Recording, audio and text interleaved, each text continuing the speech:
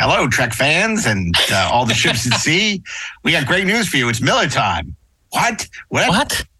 It's Miller time. You mean we're getting a sponsor?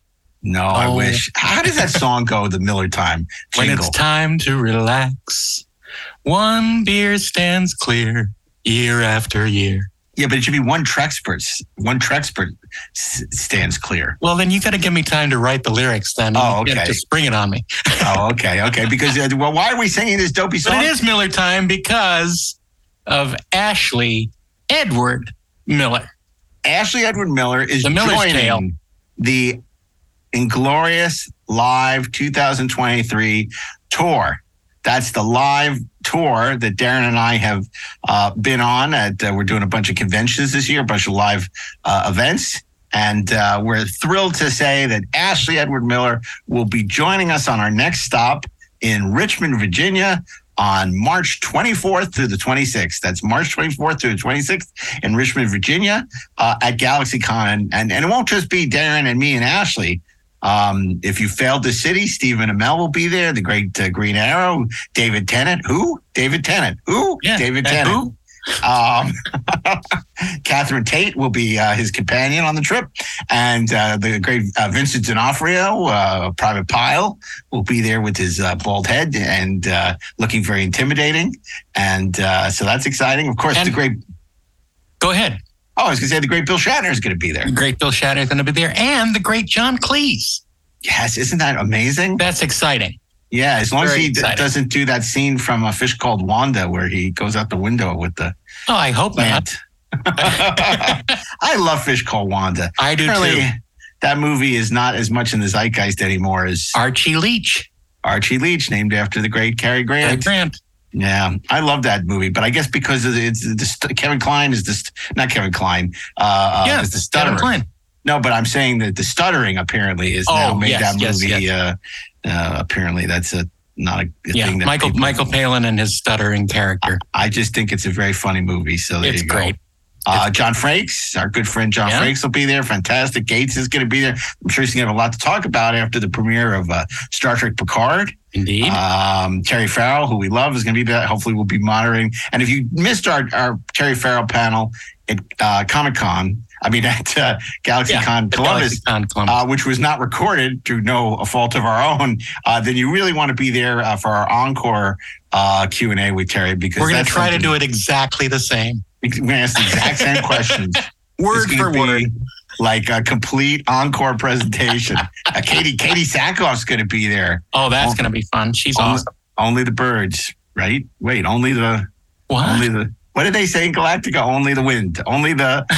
I don't know. I have no idea what you're talking about. This is the problem. The show's so old now. So say we all. No, they of course so say we all. But, nothing but the wind. Nothing but the... I don't know, whatever. Wow. I'm completely missing this reference. I'm sorry. Carrie Jones is going to be there, who played my second favorite Wookiee. Favorite Wookiee. I was going to say in the Ballad of Boba Fett, but that's what Itchy? It's called. No. He played Black Chrysanthemum. Oh, okay. Yeah, awesome. I call it the Ballad of Boba Fett. It's not the Ballad of Boba Fett. What was it called? Although it's the Book of Boba Fett, but I think the Ballad of Boba Fett would have been better. Yeah, that's probably true. Would have been shorter. That's true. Then there's a bunch of Power Rangers are going to be there. I don't know who they are. And Steve Whitmire, Kermit the Frog.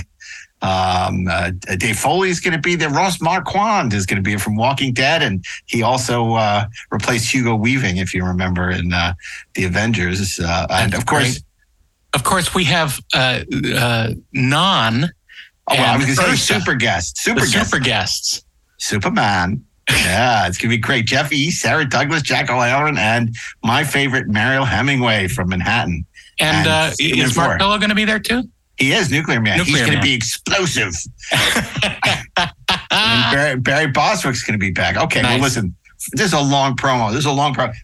Normally promos are supposed to be like 30 seconds, but we just couldn't help ourselves. We're excited. Don't blame us. We're excited. The Inglorious Live Tour has been a hit, and it's going to continue at Richmond, Virginia. So we hope we'll see you there at the end of March. And if that's not convenient for you, we will be heading to Raleigh, Virginia, Austin, Texas, and, of course, San Diego Comic-Con later this year. So hopefully we'll see you at one or more of I think those it's Raleigh, North Carolina. What'd I say? Raleigh, Virginia. Oh, yeah, it's North Carolina. What are you talking about? It's North Carolina. Jeez, man. It's not even late. I don't have an excuse for it. There's no excuse. So if you want more information on these and many other fine shows, go to galaxycon.com, and we hope to see you there. Mark A. Altman, Darren Doctorman, Ashley Edward Miller. 3 fans who became professionals and then became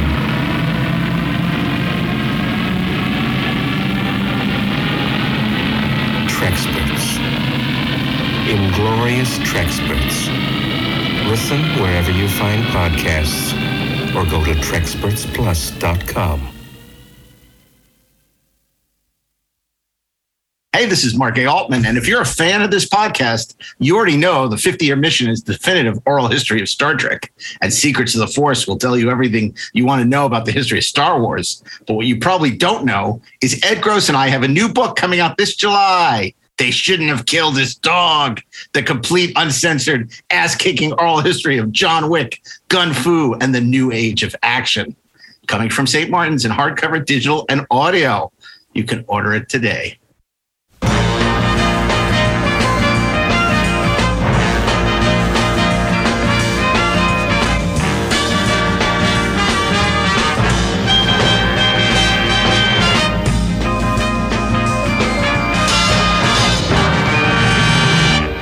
Hey, this is Mark A. Altman, and this is the 430 movie. Welcome to the Plays the Thing week.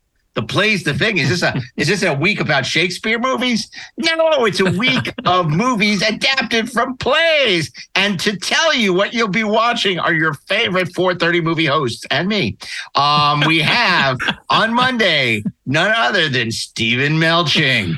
A horse, my kingdom. On a horse. On Tuesday, it's Darren R. Doctorman.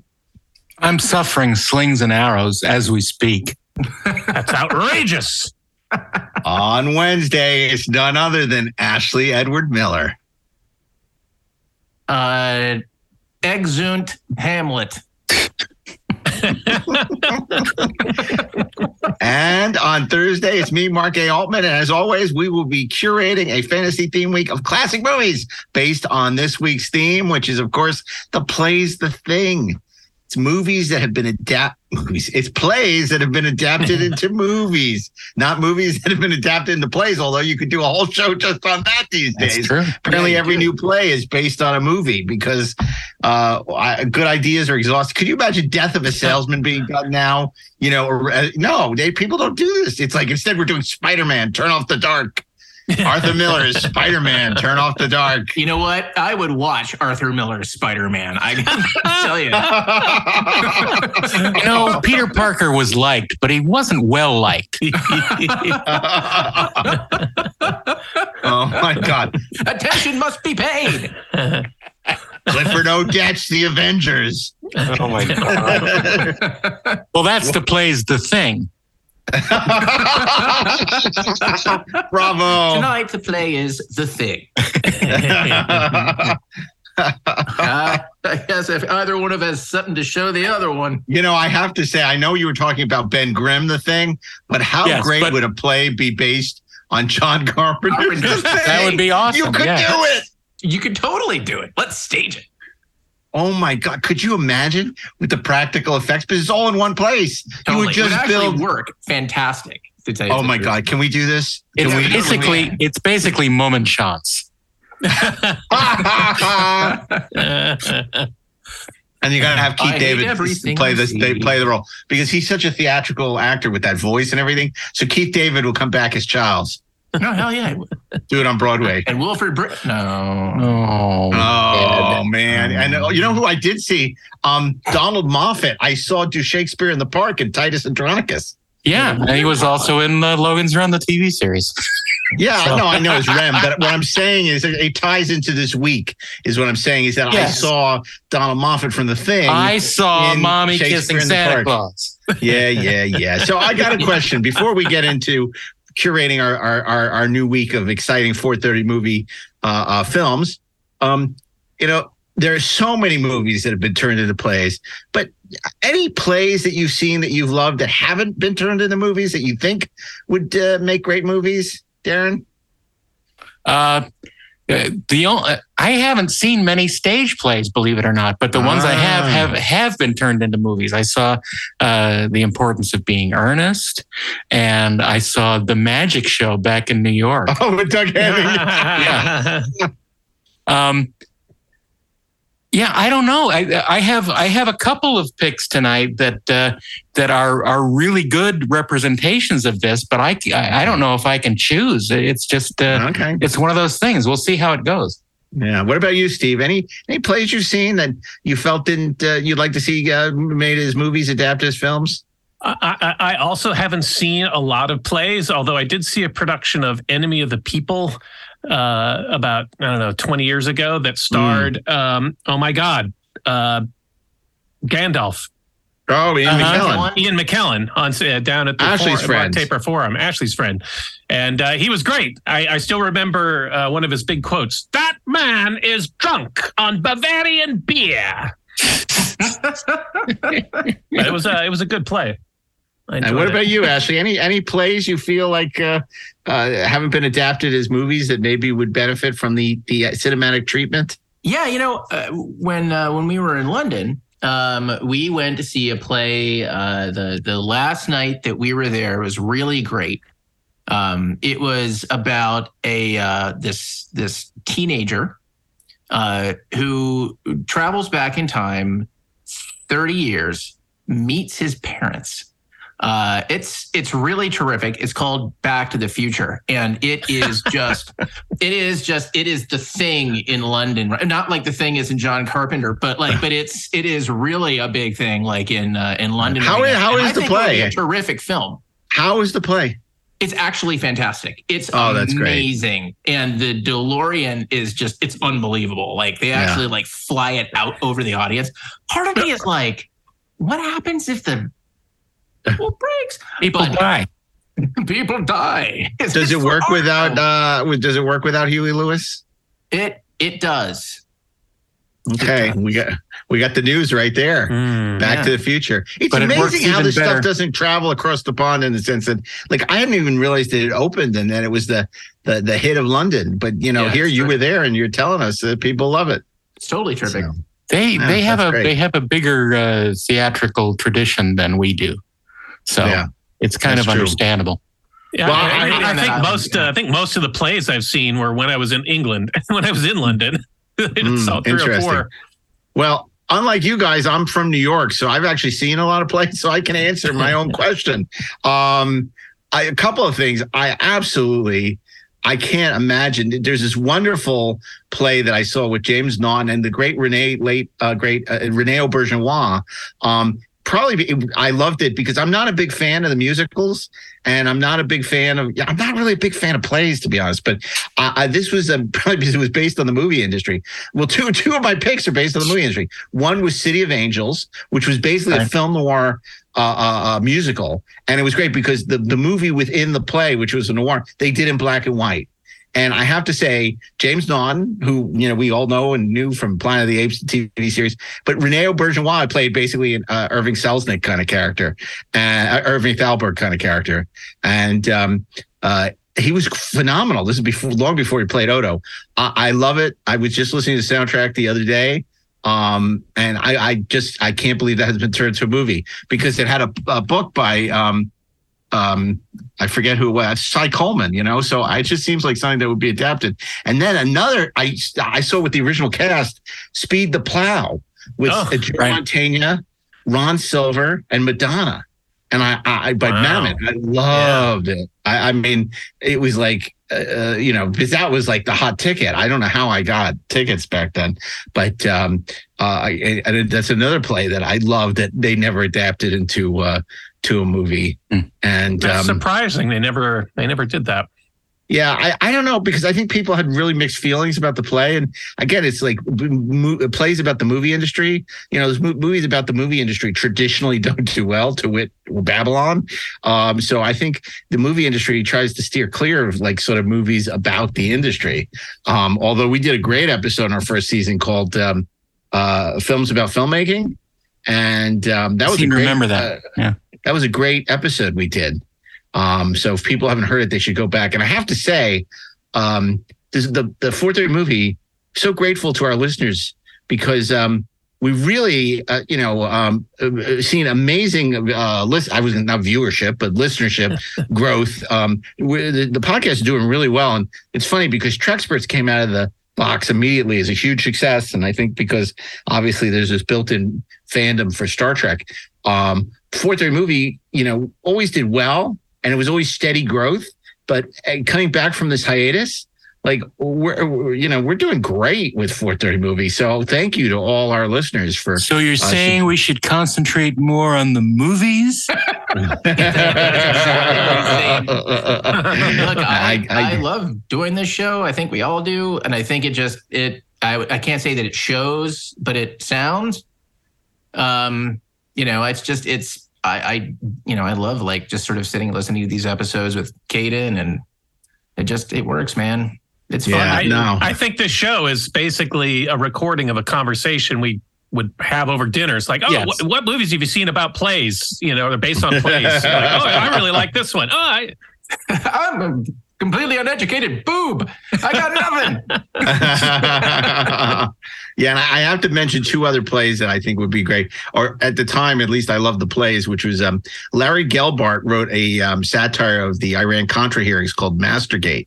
And it's a really funny, it was really well done. In fact, at the time I was an assistant at a talent agency, I discovered Wayne Knight. So, and I said, this guy, Wayne Knight, who's fantastic. You should sign him. Hello, Newman. He, and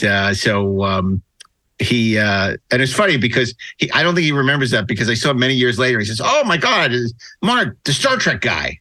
And it was like, wait a second, he didn't remember that I found him in that play, but he did remember. He apparently is a big Star Trek fan. He was like, "Oh my God, you're the big Star Trek guy." So Dotson's here. Yeah. And the last thing I would say is, this was a real treat for me. Paddy Chayefsky's The 10th Man. It's about these guys who are trying to find a 10th man for a minion, which is in Judaism, you need like 10 people to start to have a prayer circle. But it's about, and this guy comes in, he says he thinks his daughter's been possessed by a Dybbuk. And it's really great. But the thing that was the best about it was the lead, the rabbi, the main guy was played by Joseph Wiseman, Dr. No. So like, that's why I went to see it, I'm like, and what a great play. And, it's Paddy Chayefsky, who's just brilliant, the writer, Network and so many great movies. And, obviously he was a playwright before that, but it was so amazing to see Joseph Wiseman on stage, and he was great. Playing a stupid policeman? No, not at all.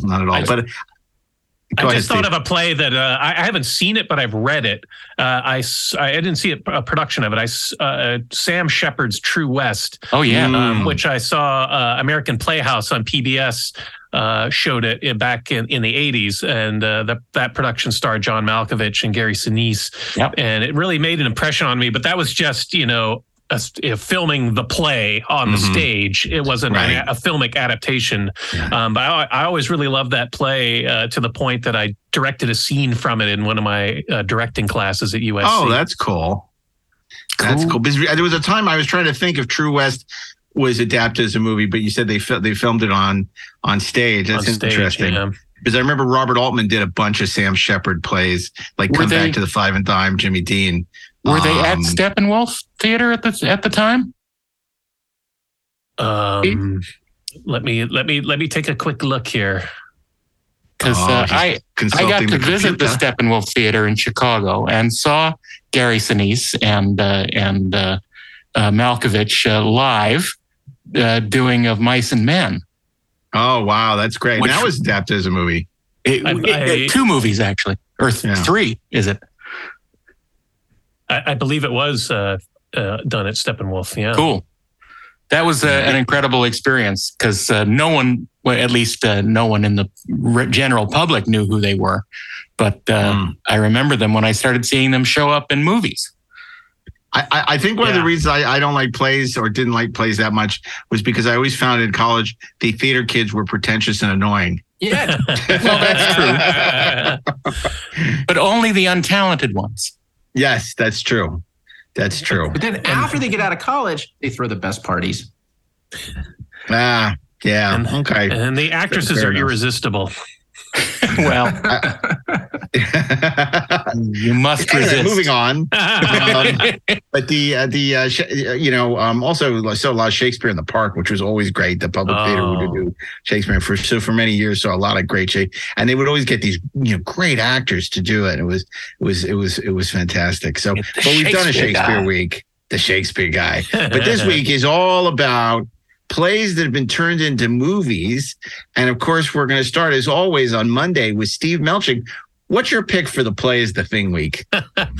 Well, as usual, this was a very difficult decision because there have just been so many plays that have been adapted for film. And I was making a list of them, and I had kind of forgotten that some of these amazing movies began as plays, because I always thought of them as films, and so many of them are very cinematic. They don't feel stage bound. Some of them do, but some of them don't. And I thought I knew right away what my pick was going to be, but as I thought about it more, I ended up changing my mind.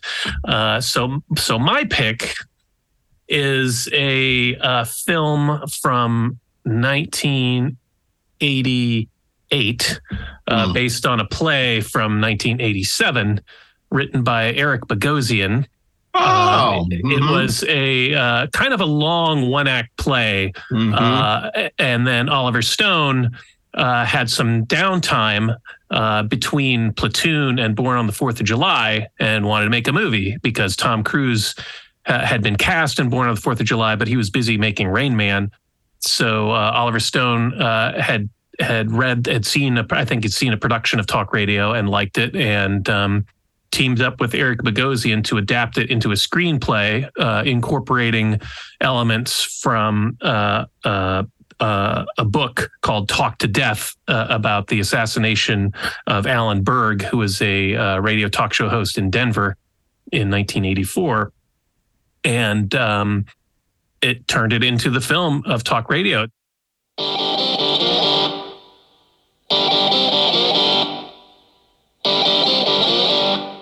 This country is in deep trouble, people. This country is rotten to the core, and somebody better do something about it. I want you to take your hand out of that bowl of Fritos, throw away your National Enquirer, and pick up the phone. Go ahead, pick it up, hold it up to your face, and dial 555-TALK. Open your mouth and tell me what we're going to do about the mess this country's in.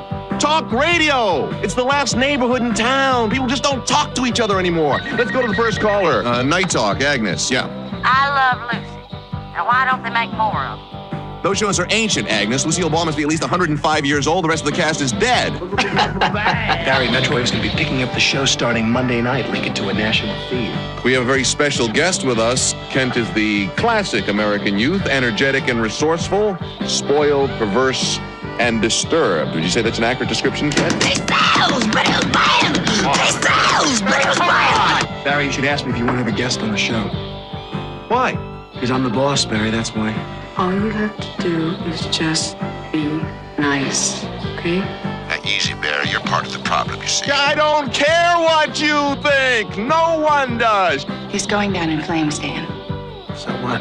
You get the package I sent down to the station. See, if I were you, I'd have my pretty assistant give the police a call. Take the bomb squad about 10 minutes to get down bomb there. Squad? Why should I call it bomb squad? Tell me something. I'm curious.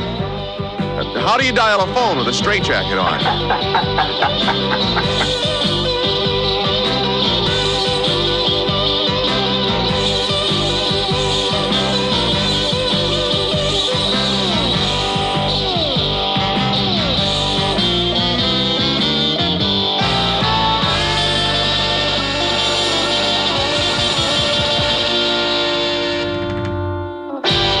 So the play had been nominated for a Pulitzer Prize, and I think Oliver Stone, it was a low budget film. I think it cost about $4 million to make, filmed in Dallas, and took place in Dallas. I think he reset the movie from Cleveland to Dallas, and he used his team from Born on the 4th of July that was sitting around, waiting to make that film. His DP, Robert Richardson, who was his DP on all of Oliver Stone's films from Salvador to U-Turn, like all of those films.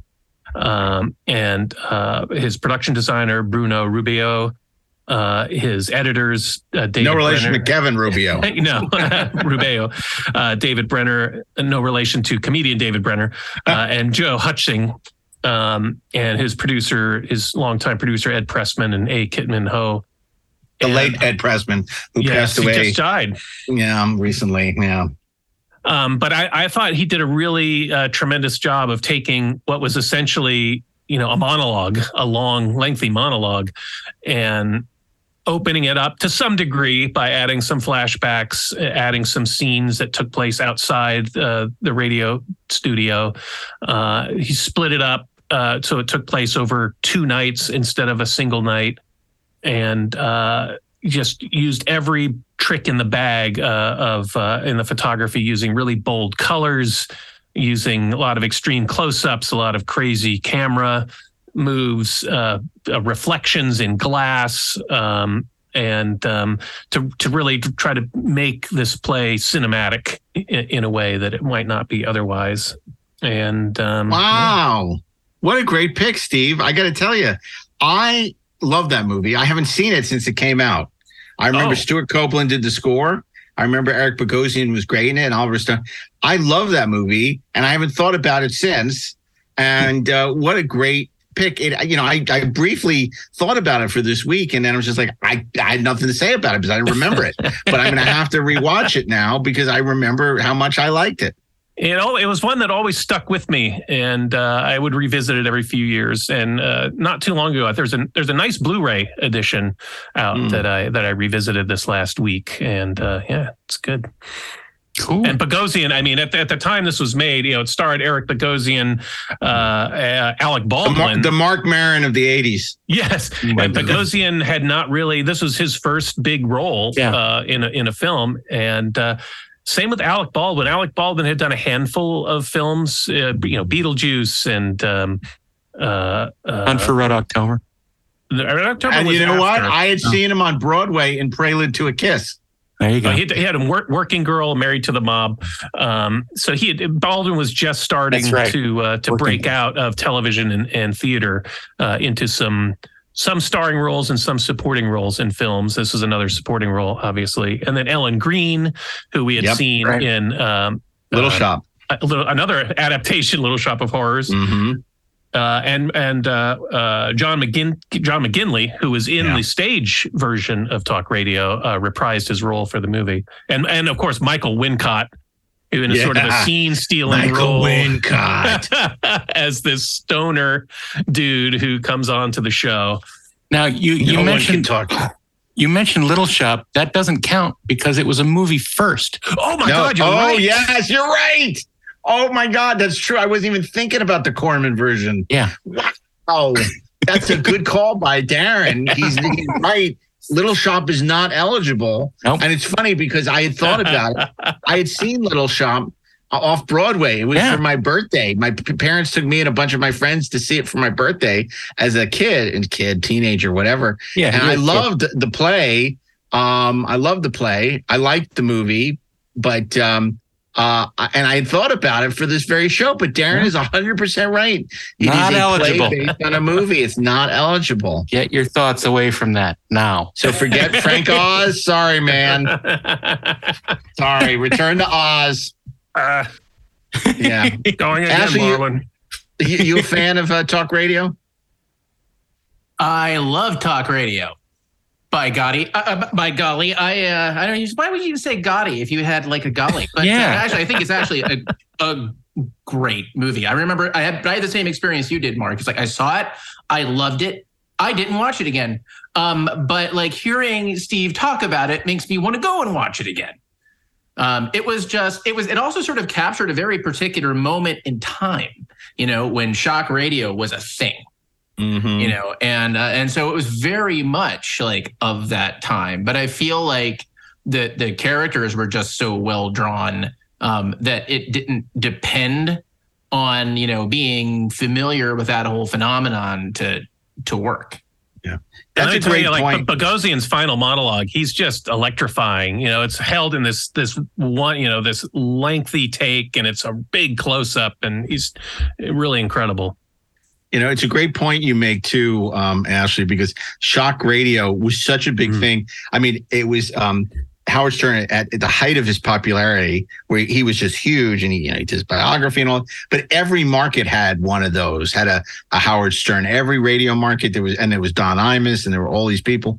It was a huge thing. So I mean, this really, I think, resonated, and it was interesting because in a way it was sort of Oliver Stone's After Hours, not anything like After Hours, but like he was coming off huge movies and then doing like this sort of small, low budget kind of thing, the same way that Scorsese came off of, New York, and then did, After Hours. So, which is Scorsese's After Hours. Yeah, and then he went off. Yes, thank you. And then he goes off and does, as you said, Born on the 4th of July, which was a huge movie. So, really great pick, Steve. Great way to start us off. Yeah. And then that brings us to Darren on Tuesday. It does. I've gone through like 6 or 7 candidates for this pick. Darren, it's a tougher week than it sounds, really right? tough because, I wasn't eliminating musicals until I realized I have to eliminate musicals because it's just one of those things. There's just too many. So I boiled it down to a couple of them, and I decided on this choice because it was the one that is sort of the most fun, and it's sort of out of the box because this play is sort of like the closest match I can come up to is Back to the Future Part 2, because which is now in England. That's right. I think I know where you're going. I think I might know where you're going. I will say that play does not end with, Marty, there's a problem with your children. What, they all turn into assholes or something? That does not happen in the play. Anyway, go ahead. Wait, they were already assholes. My pick was originally first staged in 1966, and it is sort of a fan production of a Shakespeare play. And it is Tom Stoppard's 1990 version of Rosencrantz and Guildenstern Are Dead. Welcome, dear Rosencrantz and Guildenstern. Something have you heard of Hamlet's transformation? Since nor the exterior nor the inward man resembles that it was. Heaven make our presence and our practices pleasant and helpful to him. Aye. Amen.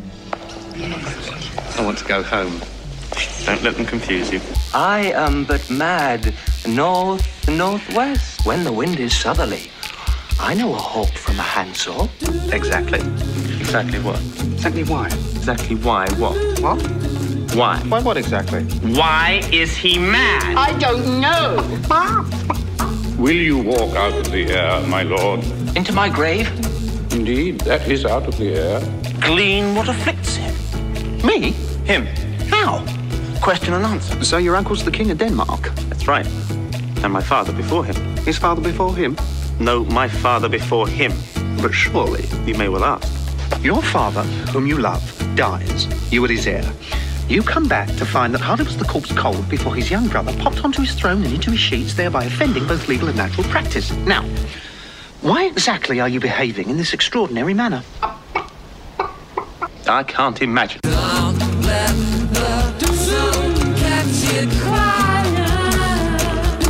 An audience! Tragedians, at your command. We can do you rapiers, or rape, or both. We're still finding our feet. I should concentrate on not losing your head. I like him not, therefore prepare you. I your commission forthwith will dispatch, and he to England shall along with you. It is an exact command from the King of Denmark, for several different reasons importing Denmark's health and England's too, that on the reading of this letter, without delay, I should have Hamlet's head cut off.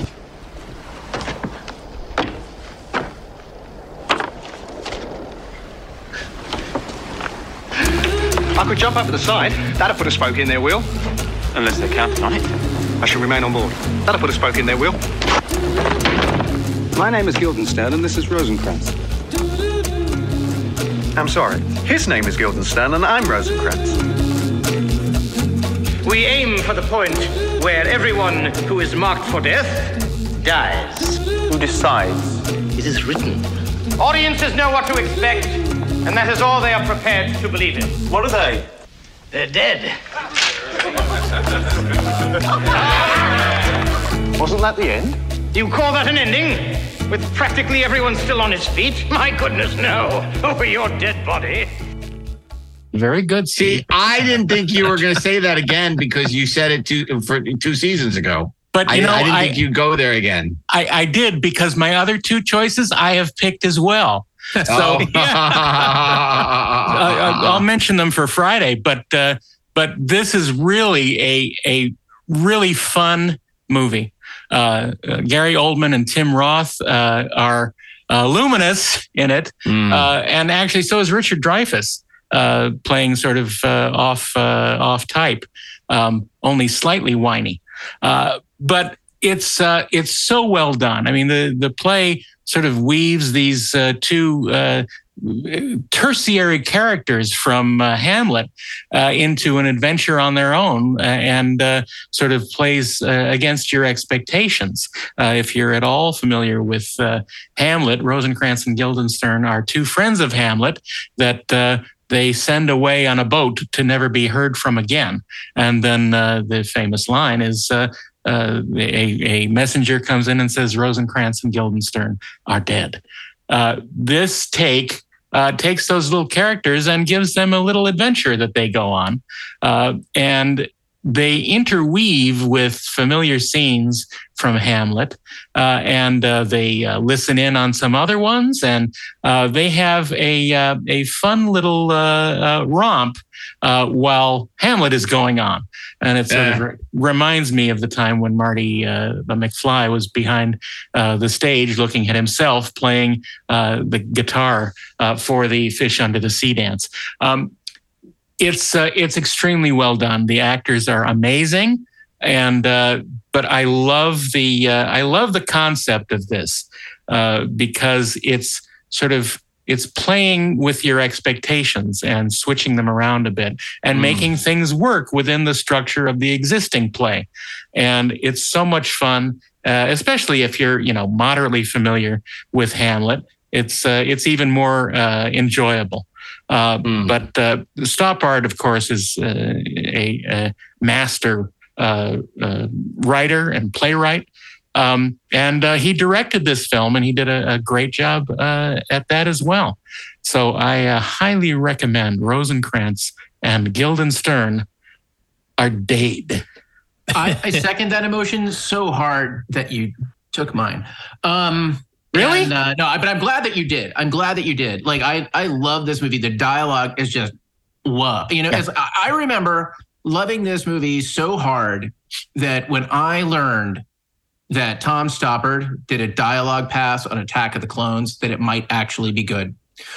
Even he with his great skills couldn't do anything. He wrote my favorite scene in the whole prequels. That scene in the opera between the Emperor and what's his name, Anakin. That's my favorite scene in the prequels. And Tom Stoppard wrote that. Not from a playwright. I love those characters. I mean, especially in the context of that play. And it's interesting. It's like I like to think of them as they are the Jules and Vinny of Hamlet, right? They've got a very don't make me laugh. job. Drinking water. Don't make me laugh. Somebody, but they kind of are. It's like, I mean, look, Claudius summons them. He says, "Look, you two clowns, you're pals with Hamlet. I want you to go with him on his trip to London, and I want you to carry this letter." And the letter basically says, fucking kill Hamlet for me. Well, kind of telling them, yeah, I think he's feeling a little bit under the weather. Kind of figure it out. These two knuckleheads, no, Shakespeare never says one way or the other if they actually know what their mission is. Right. But the fact that Hamlet, his childhood friends, but they would totally be in stormtrooper outfits. They would totally be. They were made today. He rewrites the letter and they're screwed. It's it's fantastic. It's just so it's on every level, it is banal, it is absurd, and yet at the same time, like when you watch it, you know, in this play, which should not work, it works brilliantly. It's just as like events swirl around these guys that they have no clue, none. They are oblivious, and it's fantastic. Yeah, that was your pick for Shakespeare Week, if I'm not mistaken. A great pick, obviously. Another great play. It'll be interesting if there's any other Shakespeare. I tried to avoid Shakespeare just because we did a Shakespeare Week, but maybe Ashley will have the Bard will make an appearance. I don't know. So that brings us to Wednesday, and the question is, what is the shape of the box? It could be in the box, it could be out of the box, it could be out of this world. We don't know. Because all I can tell you is Gwyneth Paltrow's head is in it, and it smells like it. No. Seven the musical. It smells like it's like goop, or whatever the hell that crap is. The Muppets do Seven. That would be great. That would be fantastic. How great would that be? And it'd be very easy to put the head in the box. So Miss Piggy is Gwyneth Paltrow, right? Now and then in the box. You open the box. Kermit is Brad Pitt. So and then who's Morgan Freeman? I think Fozzie is Morgan Freeman. Fozzie is Morgan Freeman. Yeah. When you wake up in the morning, you're masturbating in your own feces. And then okay, crazy. So here's the question: Who's Kevin Spacey? You mean John Doe? John Doe is actually Kevin Spacey. He's the guest star. Oh my God! So, but he's canceled. How can we get him in the Muppet movie? I don't know if we could do that. So, the Muppets can bring back anybody. I'm sure he's a Vale. Okay. So let me see if I have this right. It's Kermit, Miss Piggy, Fozzie Bear. You don't think Gonzo is more better for Morgan Freeman? Maybe not. No. Okay. Actually, Gonzo should be John Doe. John Doe. Yeah, Gonzo would be a good John Doe. He'd be a good John Doe. And then that'd be great. I think David Fincher should direct it too. Sure, why not? David Fincher's The Muppet 7. Oh my God, be awesome. Darius Kanji will shoot it, and this is a great idea. This needs to happen. And Count Von Count can introduce the title. 7, 2, 3, 7 deadly sins. I love it. Okay, Ashley, you're going to name a movie. Yes, in fact, I was. So I mentioned that I went on this trip to London over the Christmas holiday.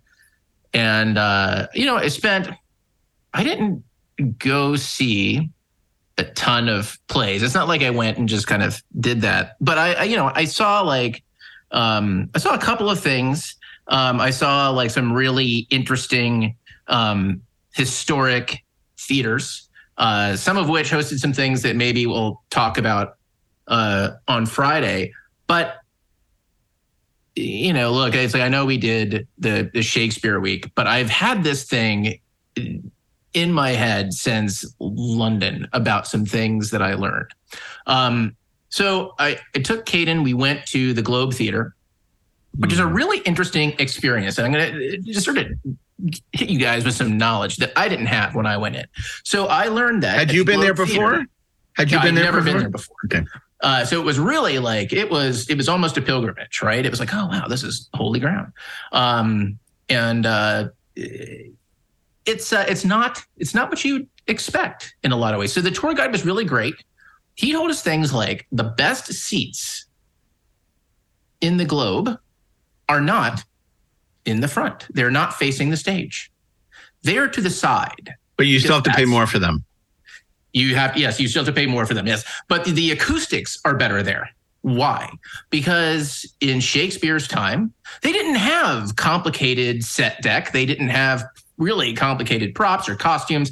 Most of the time, they would just come out and they had the script and they would read it. It is called the auditorium because you listen. It is the audience because they are listening. It was more like experiencing radio, except nobody knew what the hell a radio was because it hadn't been invented yet. Other fun things that I learned about, and this is going to kind of tie into the movie adaptation thing of it. Other fun things I learned included that plays began promptly at 2 on Sundays. Why? Because what the Globe Theater figured out was that the bell for church started ringing.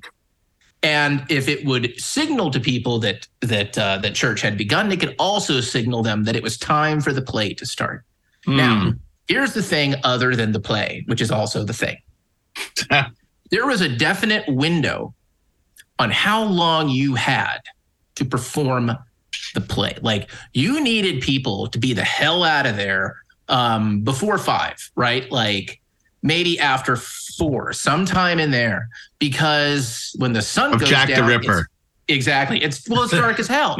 Like, there's all of the stuff you sort of see in the movies about, there's torches and all that bullshit. There were none, right? Like, they would have to like send people out before the sun went down. And if they couldn't, there were like these fucking urchins who would show up with torches that they would escort people for money or whatever. And sometimes they would escort them to be mugged and all this other horrible crap. Now, I bring all of this stuff up because whenever you talk about a Shakespeare adaptation, particularly the one that I'm going to talk about, it is unabridged, fairly long. To really go through the whole thing, to do every line, you are talking about easily, okay, with like intermission and all that other crap you wouldn't have in a movie. It's like Avatar: Way of Water, except like all the scenes are necessary. There is no way that you are going to fit a complete performance of that play into the time that the Globe had available. So every performance of a Shakespeare play in the Globe Theater was an adaptation of a Shakespeare play. Right. Including one of my very favorite adaptations of all time. Now, it's not the one that you guys are probably thinking I'm gonna bust out, which I'm sure we can talk about on Friday. It's another one. Top Gun Maverick. Huh? Top Gun Maverick. Top Gun Maverick by William Shakespeare. It's quite something. No, it is one of my very favorite. Not one of my. It is my very favorite adaptation of Hamlet. It is Franco Zeffirelli's 1990 adaptation of Hamlet, starring Mel Gibson. From Franco Zeffirelli, the acclaimed director of Romeo and Juliet, Mel Gibson, Glenn Close, Alan Bates, Paul Scofield, Ian Holm, Helena Bonham Carter in Hamlet, the story of a king's death, a ghost's revelation, my uncle, a brother's ambition, a queen's passion. Have you forgot me? No, by the rood, not so. You are the queen, your husband's brother's wife, and would it were not so, you are my mother. A father's suspicion, a daughter's honor. What should such fellows as I do, crawling between earth and heaven, believe? None of us. A son's revenge. Now could I drink hot blood.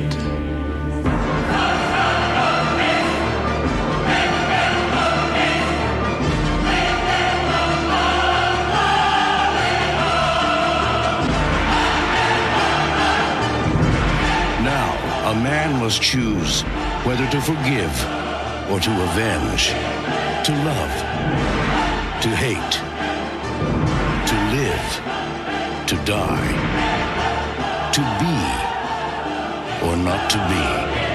Hamlet, the extraordinary telling of a classic tale.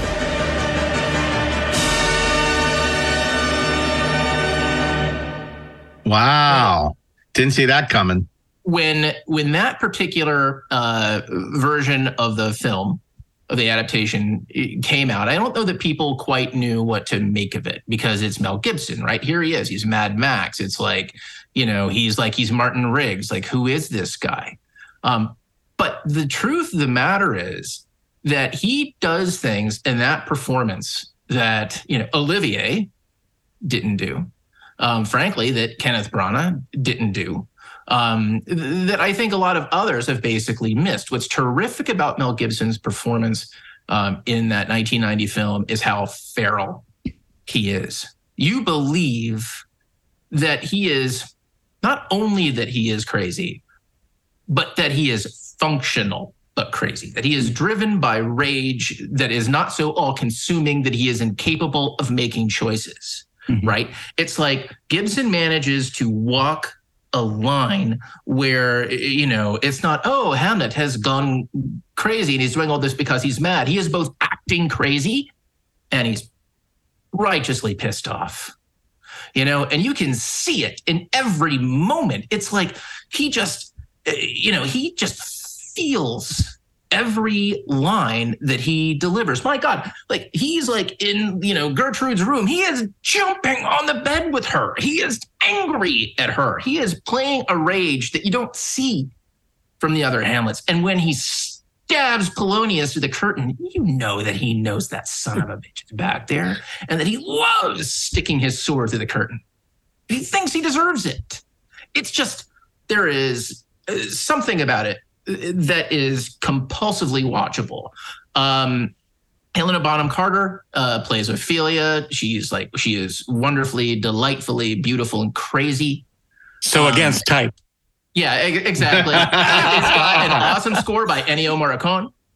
And it looks beautiful. It looks gritty in ways you don't usually associate with a Shakespeare adaptation. Like everything about it is just a little bit different.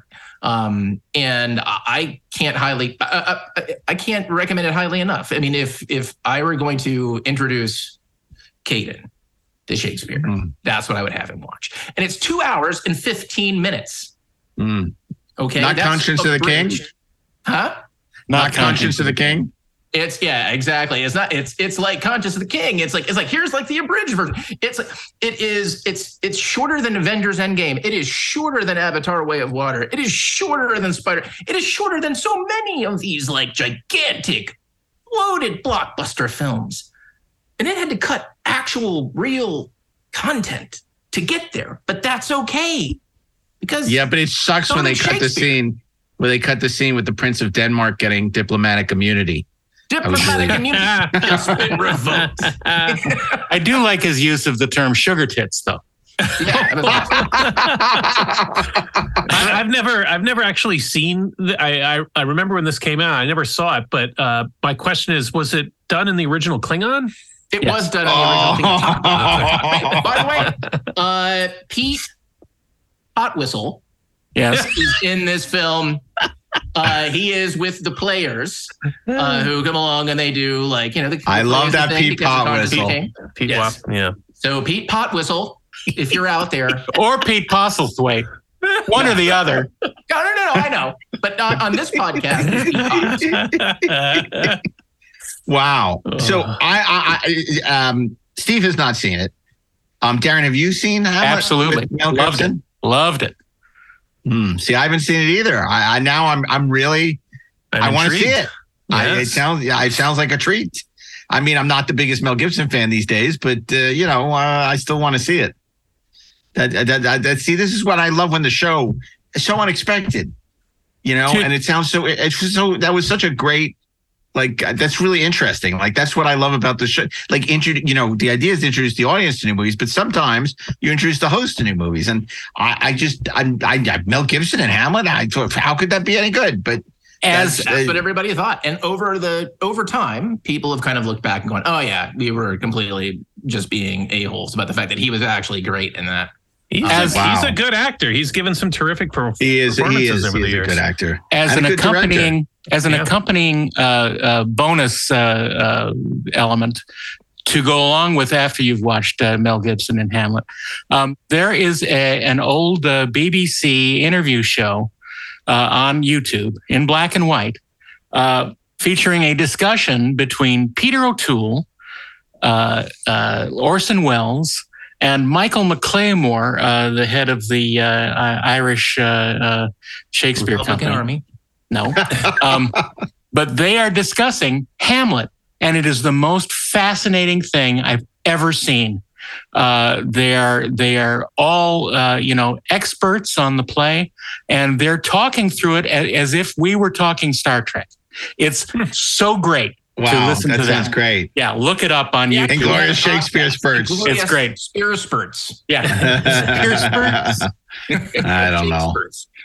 I don't know. I still think that the show we did on Shakespeare movies, which I had zero expectations for, ended up being like one of our best episodes. And here's the thing that will capture the conscience of the king is this episode, to go behind the curtain, pull back the curtain a little. So last week, as listeners of the show know in our season premiere, we were talking about Tom Cruise movies. And somehow we really didn't talk much about one of his best movies, A Few Good Men, the Aaron Sorkin, which is based on a play. Yes. Really good play. Fantastic. I think Stephen Lang played the Nicholson role on Broadway. He was amazing. Mm-hmm. Nicholson is amazing, obviously, in the movie. And we were going to do another superhero week. And instead we said, we should do a play week because we haven't done that before. And then, kind of like my thought was, I wanted to do it. We all wanted to do it. It was a great idea. And it was all because we'd kind of forgotten about A Few Good Men. And then I'm thinking, oh man, this is going to be really difficult. I don't know how I'm going to, plays. I'm a movie guy. I'm not really into play. And then I started to think about it. And it's like, oh my God, it was so difficult. It's huge. So many good. Some of my favorite movies are based on plays. Yeah. I know. Before in the podcast. Yeah, it's funny because I, having seen, I guess, a lot more plays than you guys because I was from New York. There's a ton of plays that could have easily been on the show, but I like the plays better than the movies. So I don't, like Amadeus, I like the play better than the movie. Little Shop, which we now know is not. Driving Miss Daisy, I like the play better than the movie. Other People's Money. And then there was the Neil Simon, Brighton Beach Memoirs and Biloxi Blues, which I also like the plays better than the movies. So it's like I started eliminating stuff left and right because I just like the plays better than the movies. So when it comes to Thursday, I'm like, what am I going to pick? Because there's so many great choices. So I picked A Few Good Men. It's not just an experience. It's not just experience, but it's an incredible simulation. Of course, I'm talking about Beatlemania. No, I'm not. Beatlemania, I saw for my 10th birthday at the Winter Garden Theater. It was, for those who don't know, it was a huge phenomenon in New York where 4 guys who looked and sounded like the Beatles would perform Beatles songs in front of a bunch of videos of the 60s. And I loved this. First thing I ever saw on Broadway was at the Winter Garden Theater, 10 years old. And it got me into the Beatles in a huge, huge way.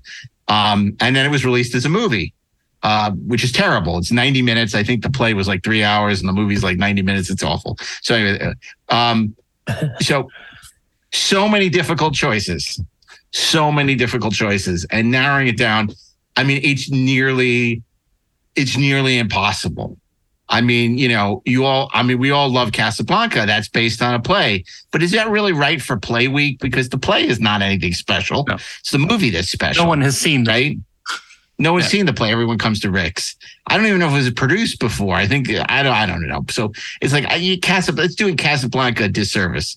Play I love that I always, whenever I'm trying to explain screwball comedy and how banter should work, on a TV episode I'm doing, I always give them the Philadelphia Story to watch. Sure. This is how you should banter. This is how you should say dialogue. It's George Cukor, but it sounds like Howard Hawks. It's like pa pa pa pa pa pa.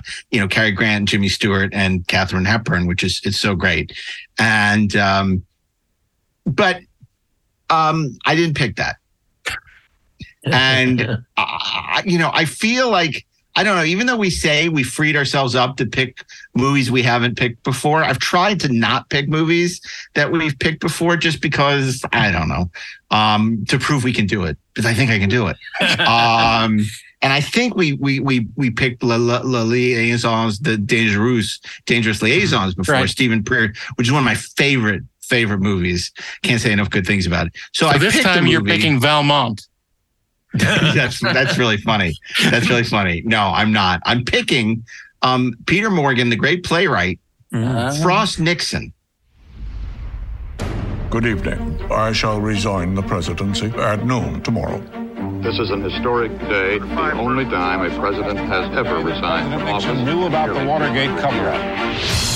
The man who has committed the greatest felony in American history will never stand trial. I've had an idea for an interview. Richard Nixon. You're a talk show host. I spent yesterday watching you interview the Bee Gees. Weren't they terrific? Why would I want to talk to David Frost? I got $500,000. Really? Frost has hired 3 crack investigators. Can I be crack one? Can I be deep crack? Can I shake his hand? After everything he's done in this country? Are you kidding me? Oh, pleasure to meet you. Mr. President. That was devastating. I mean, I don't think he's ever going to get over that. Frost is just not in your class, sir. You're going to be able to rebuild your reputation. This entire project is a joke. I do hope that isn't coming out of your own pocket. I wish my pockets were that deep. I'm in this for everything I've got. There's a reason they call him Tricky Dick. You stand by to roll tape. You had a pleasant evening last night? Yes. 4, 3, 2. Did you do any fornicating? And Hugh David. the American people need a conviction. I'd like to give Richard Nixon the trial he never had. Democracy depends on it. We're not going to let that happen. We're going to make them choke on power and glory. Why didn't you burn the tapes? I didn't want to take any questions on Watergate. Shut it down. I will ruin you if it takes the rest of my life. What have I done? If in this interview Nixon exonerates himself, or that would be the worst crime of all.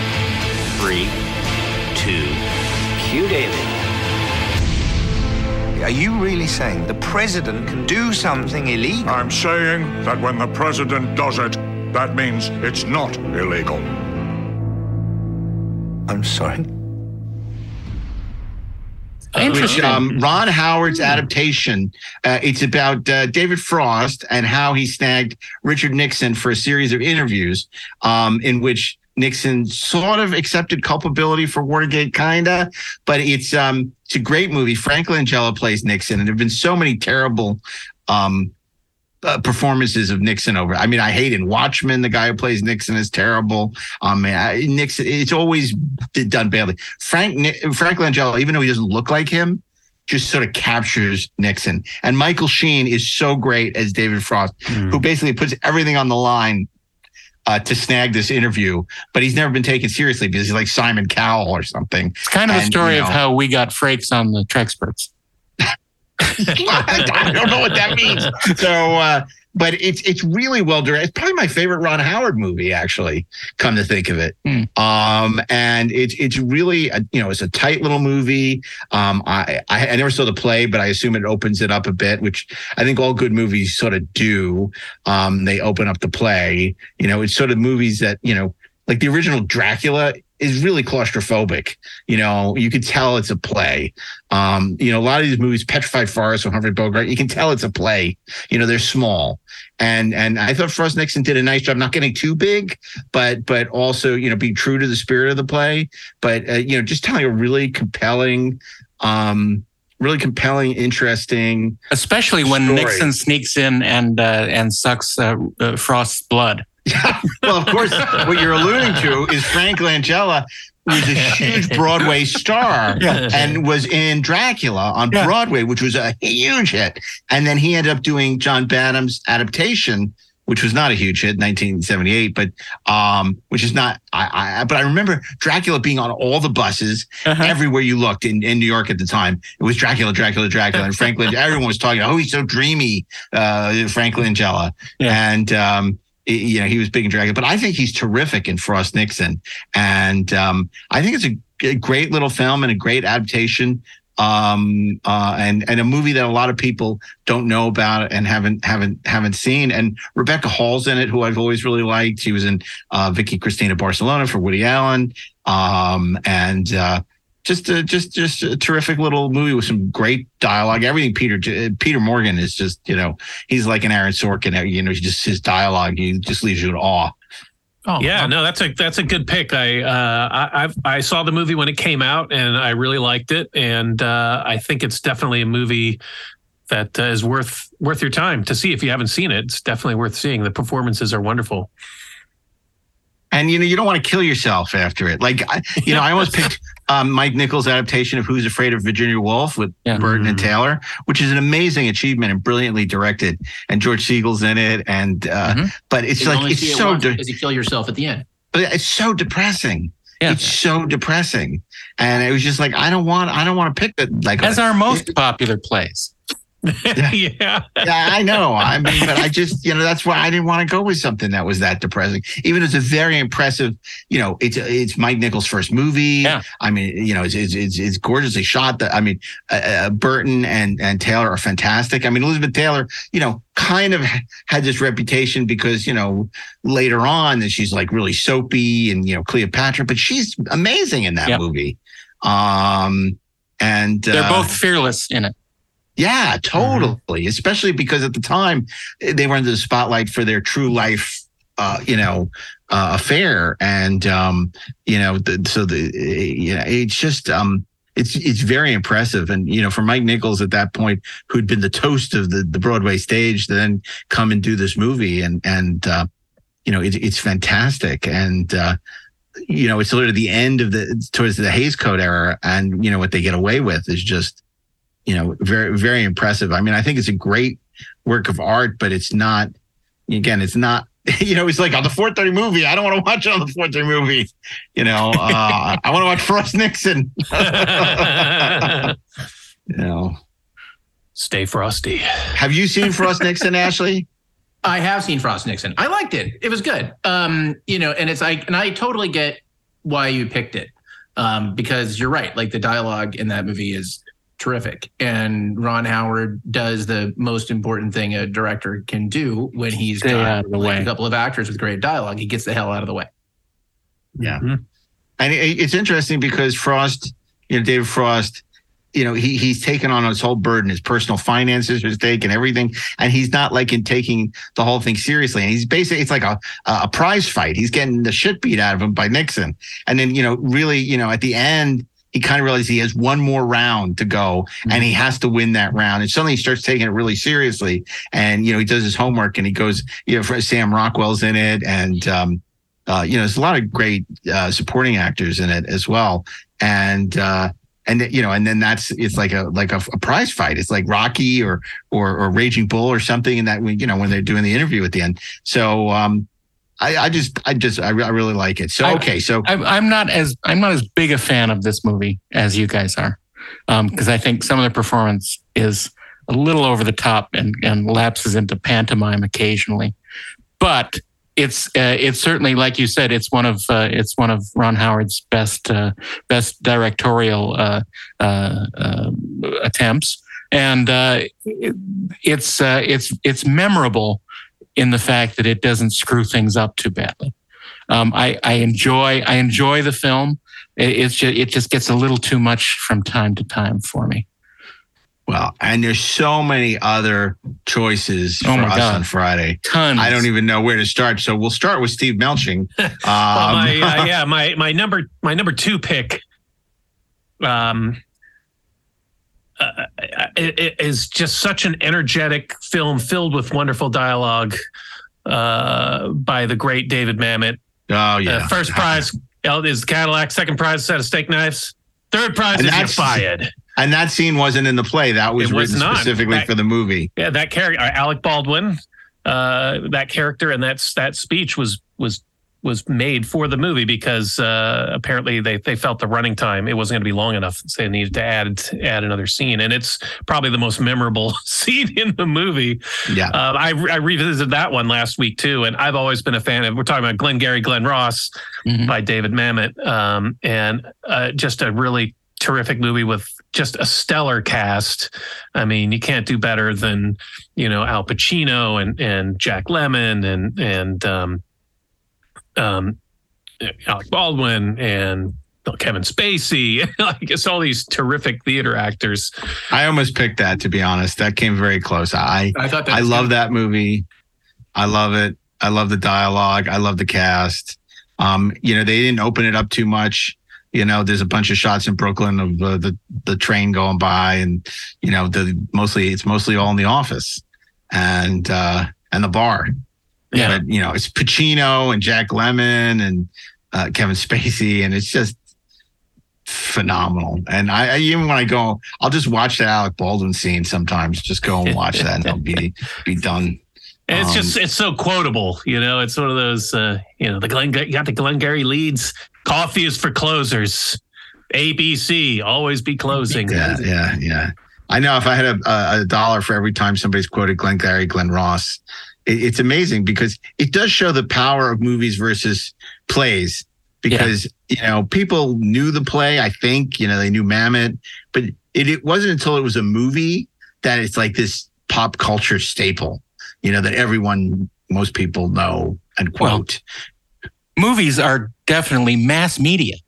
Yeah, that's the thing. A play, no matter how long it runs, it's never going to get a tenth the audience. I disagree because Hamilton, My Fair Lady, these are things that were huge. Grease, yeah, but still, they aren't put into the zeitgeist like a movie is. I mean, that's just the fact. I mean, the way movies used to be. But I mean, certainly I think that's true when you're talking about, you know, a national audience or even a global audience, right? Because there's only so much you can do with a performance. But you know, one of the movies that I thought about for Wednesday, simply because of the history, was the Disney adaptation of Peter Pan. Why? Because Peter Pan and Wendy, the original play, was written for the stage, it was performed at the Duke of York's Theatre, was really the first blockbuster. And it became just an insane success on word of mouth. When they opened that play, they had no idea if anybody was going to like it or want to watch it. They were doing things that people had never done before, like flying Peter Pan around, like on a rope. They had never really done stuff like that before with rigging like that complicated. They cast a woman in the role so that it would hold her up. And it was, you know, it was just one of those things where, you know, they get like, you know, these like very sort of staid sort of theater goers who all sort of show up, you know, to see the play. And they don't know what the hell is going to happen, but to hear them tell it at the Duke of York's Theatre, that when they brought the first audience in, and Tinkerbell, who was just a special effect, she was like lights and bells, who they credited as an actress who didn't exist. Tinkerbell. When she died, like there was a silence. But when it's like the whole "I do believe in fairies" and the clapping, this entire audience, full of old dudes, old British dudes, like to start clapping to bring back Tinkerbell. To bring back the little light on a string. Media.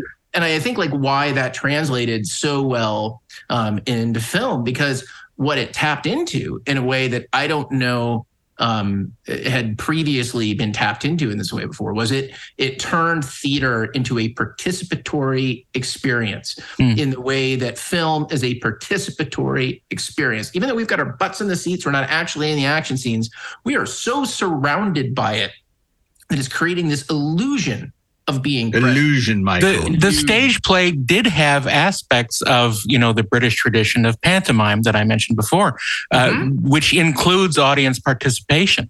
And it absolutely brought those into, quote, the more serious theater, even though it wasn't a serious subject at all. But it you know what else did? Which was a huge play in New York, Mummenschanz. Remember Mummenschanz? Of course. Yeah. That was huge. Everyone talked about Mummenschanz. You know, any actors pulling toilet paper off their head. Yeah. I was totally wrong. I always go into trying to guess what you guys are going to pick, partially so I don't pick the same thing. I was sure Steve Melching was picking The Lion and Winter. That's what I thought Steve was picking. It was on my short list. I thought Darren was picking A Few Good Men. No. And then, you know, Ashley, it's hard to figure out, you know, but I was kind of thinking maybe he would go with Little Shop of Horrors, which we now know is not eligible. Yeah. I thought Darren was going to go Odd Couple. Yeah, me too. I did think that at one point. Yeah, I that's definitely a pick for Friday. Which is a terrific adaptation. It's an amazing adaptation. Again, Jack Lemmon, who's awesome in anything. And then it was awesome. The Double Take Pigeon Sisters. Yeah. I almost picked Biloxi Blues. Yeah. Did you? Oh, interesting. Yeah. Again, I like the play better than the movie. The great thing is so many of those Simon plays are really well done as films. They may not be as effective as the stage play, but I think that the writing holds up and the casting in all of the film versions are impeccable. Well, remember in the 70s, he was huge. You couldn't throw a rock without hitting a Neil Simon movie.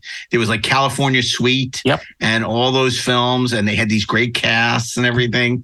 I mean, he was a huge playwright, successful playwright. Gave Alan Alda something to do in the summertime when he wasn't shooting MASH. That's so funny. I just happened to watch The Goodbye Girl that I'd never seen before. Written by Neil Simon and with Richard Dreyfuss. Dreyfuss. Marsha Mason. Well, we didn't talk really or give it to do because I know we're not big musical fans, or I certainly am not. But like My Fair Lady, Guys and Dolls, all of the Rodgers and Hammerstein, Shenandoah, Oklahoma, all this stuff, Carousel, Oklahoma, even Showboat. Yeah. My number three my number 3 pick was a musical, Cabaret. Oh yeah, of course. Yeah. Love Cabaret. A terrific movie. Good. That would have been a good choice, Steve. It could still be a choice. Yeah. You got Friday. Yeah. That's the beauty. Yeah, and bienvenue. And it was, and then you have, the classic plays like Cat in a Hot Tin Roof. Yeah.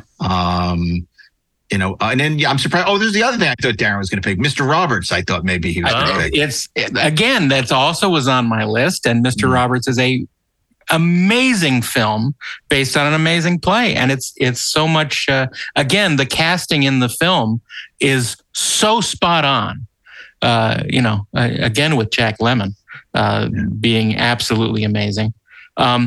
But another couple that I was thinking of were that I had picked before. Noise is Off. Yes. And Sleuth. Yes. Oh yeah. Which are amazing films, both of them. It's not too late to go for Death Trap. Yeah, exactly. I saw Death Trap on Broadway. It was great. And the movie's terrible. Yeah, well, that's how it goes. I love that play. Will Success Spoil Rock Hunter? I believe that was also absolutely. Darren introduced me to that film. I remember we did that at that was where it was like not Guilty Pleasures. What did we do at your house? No, it was Hidden Treasures. It was Hidden Treasures. Yeah. And Steve, what did you show for Hidden Treasures? Oh gosh, I don't remember. I remember. You know what? I showed T-Men. Oh, T-Men. Yes. I think I showed T-Men, and I actually showed the last 10 minutes of the 68 Casino Royale, I think, where I showed the Woody Allen scene from Casino Royale. And then I think T-Men was my hidden treasure. It was The Last Command. It was The Last Command. Last Command. Right. Yeah. Save it for Silent Week. If I don't mention one of my favorite musicals, I'm going to be angry at myself. What is it? It was huge on Broadway. It's actually mentioned in The Apartment as no, it's not in The Apartment because that's Music Man. But Music Man is another one. But How to Succeed in Business Without Really Trying. Yes. Robert Morse. Yeah. And it's one of my absolute favorites. And Robert Morse was absolutely amazing. Yeah, and he was amazing in Mad Men. Absolutely. Another thing is another one I saw that I like the play better than the movie, 6 Degrees of Separation, that Will Smith's first big breakout role in that. But I love the play. I didn't particularly like the movie. Right? No. The only reason Kevin Bacon is there is because he rhymes with separation. Oh. Are you a Dial M for Murder fan? I do. Yeah, I like Dial M. I had the 3D Blu-ray of it. I haven't watched it in 3D yet. For murder, dial M. And lest we forget, Rope was also a play. That's true. That's right. Good point. Lest we forget Dark Victory. Oh yeah, that's right. From our Secret Santa episode. And another Secret Santa that I watched for the first time this. Oh, I forgot. I think I have your disc of it. I forgot to give it back to you. Wait Until Dark.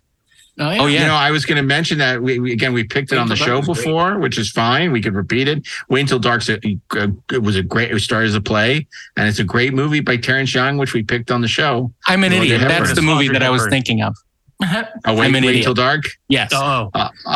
We didn't. I don't know the play. I'm an idiot. I don't recall. I'm an idiot. Yeah. Well, you're going to hear it a lot. The other thing I thought about was Witness for the Prosecution, which Billy Wilder turned into a terrific movie with Marlene Dietrich. And I really love that movie. But again, His Girl Friday also, Rosalind Russell and Cary Grant. Yep. Fantastic based on the stage play and the front page. Another one on my short list. You must love the little birdies to give them this to perch on. Yeah. Steve Martin's Roxanne. That's based true. on Cyrano de Bergerac. Roxanne's a great movie. That doesn't get enough credit. Yeah. I'm glad he's going through this renaissance now with Only Murders in the Building. Yeah. And he did that great Super Bowl commercial too, because, and I said this before, I'm not a big fan of his stupid period, his King Tut period, his 70s, late 70s. But boy, I love him when he became a more serious comedic actor, like, the LA Story era. And Roxanne is terrific. Yeah. Just terrific.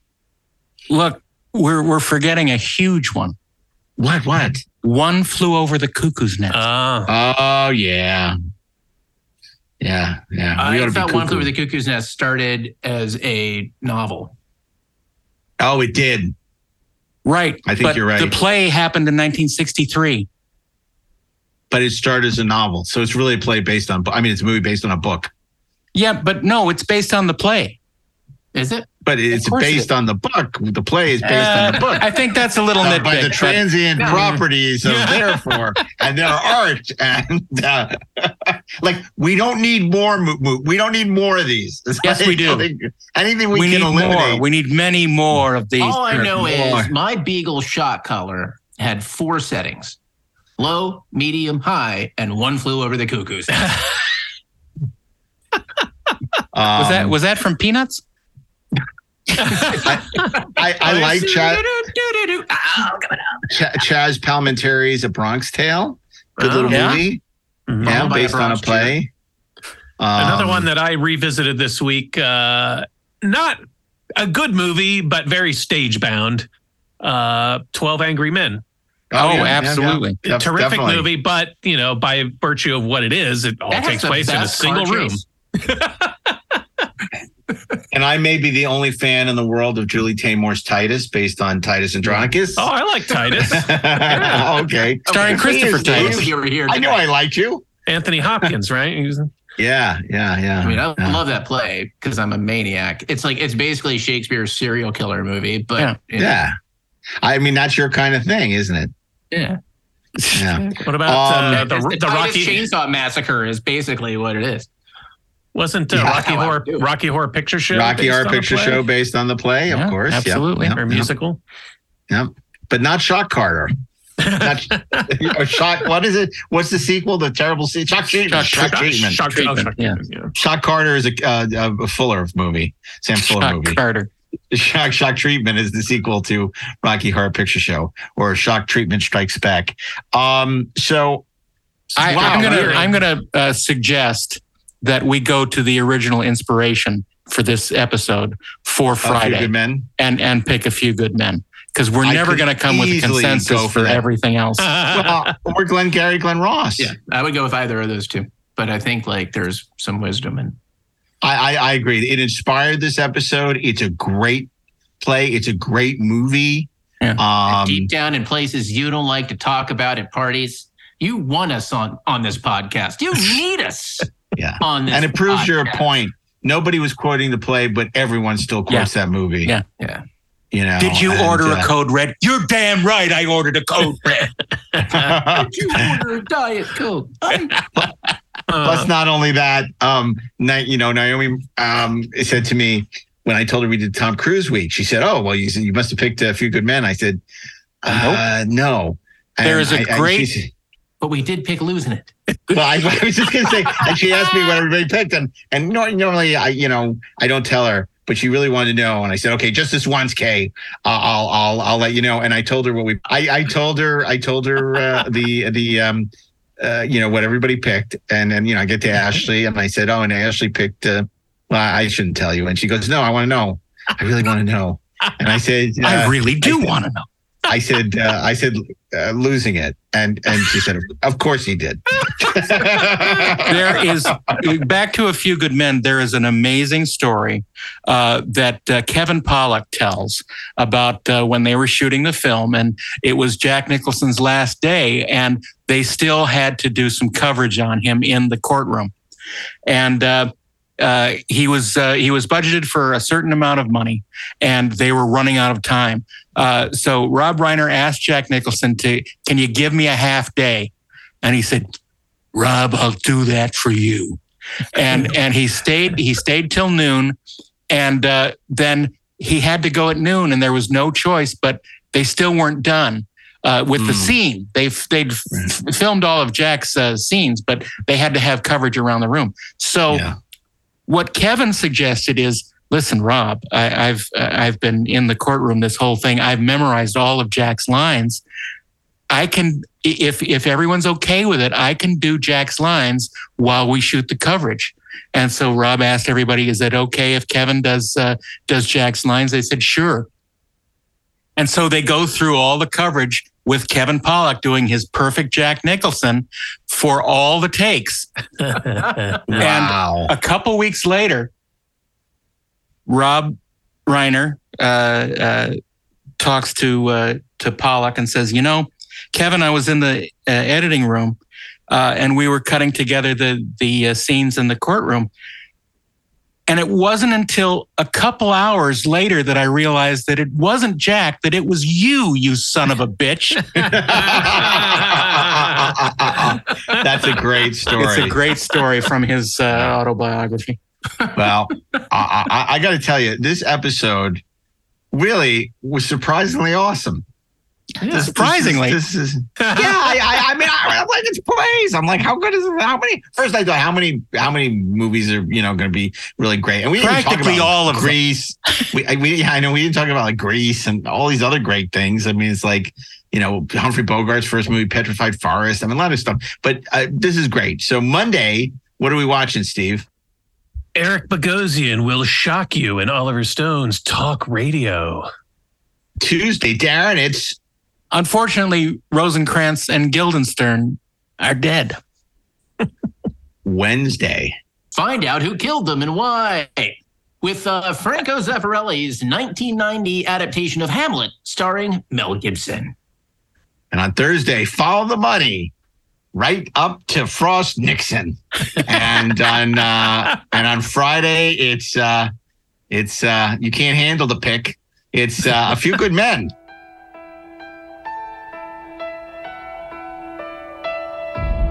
You ever served in an infantry unit, son? No, sir. Ever served in a forward area? No, sir. Ever put your life in another man's hands, asked him to put his life in yours? No, sir. We follow orders, son. We follow orders or people die. It's that simple. Are we clear? Yes, sir. Are we clear? Crystal. All those having business with this General Court-Martial, stand forward and you shall be heard. The facts of the case are these. On midnight of September 6th, the accused entered the barracks room of their platoon mate. They woke him up, tied his arms and legs with tape, and forced a rag into his throat. A few minutes later, a chemical reaction caused his lungs to begin bleeding. He drowned in his own blood and was pronounced dead at 37 minutes past midnight. You think Santiago was murdered? Private Santiago is dead, and that is a tragedy. But he is dead because he had no code. He is dead because he had no honor. And God was watching. How do you feel about that theory? Sounds good to me. I'll knock it all down to involuntary manslaughter. No deal, we're going to court. No, you're not. Why not? Because you'll lose. You want to investigate me? Roll the dice and take your chances. I eat breakfast 300 yards from 4,000 Cubans who are trained to kill me, so don't think for 1 second you can come down here, flash a badge, and make me nervous. Your men follow orders or people die. You want answers? I think I'm entitled. You want answers? I want the truth! You can't handle the truth. Son, we live in a world that has walls, and those walls have to be guarded by men with guns. Who's gonna do it? You? That if this case is handled in the same fast food, slick-ass Persian bazaar manner which you seem to handle everything else, then something's gonna get missed. In the heart of the nation's capital, in a courthouse of the United States government, one man will stop at nothing to keep his honor, and one will stop at nothing to find the truth.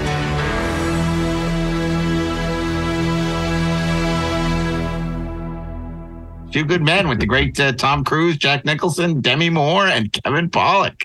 And Kevin Friday, Bacon. Starring last week's fantasy theme week. That's right. Can we connect Kevin Bacon from Friday to all the other weeks? I bet we could, but probably, we're not going but let's to. not. Let's save that till 6 degrees of Kevin Bacon week. Bacon week. We did that. Didn't we? We did 6 degrees of Batman week. Oh yeah, we did. It wasn't Kevin Bacon. We got to do a 6 degrees of Kevin Bacon week. Yeah, we totally could get there. Yeah. Okay. Well, look, this was a delight. This was super fun, and we're going to be back next week with and the winner is we celebrate the Oscars with our picks for the best picture. That'll be fun. Yeah. Okay. Well, we thank you so much for supporting the podcast and joining us. We thank the great Mark Rivera, continues to make us sound so good. Thanks for sticking it out with us. And Peter Holmstrom, who's not only picking these great clips, but also our producer. So thank you, Peter. And we'll be back next week. Thank you, Peter. You're doing it, Peter. You're doing it. And of course, you can follow us on 430 Movie Podcast and on Instagram and on Twitter. And we're not on Post or Mastodon yet, but maybe we will be one day. And of course, on Facebook.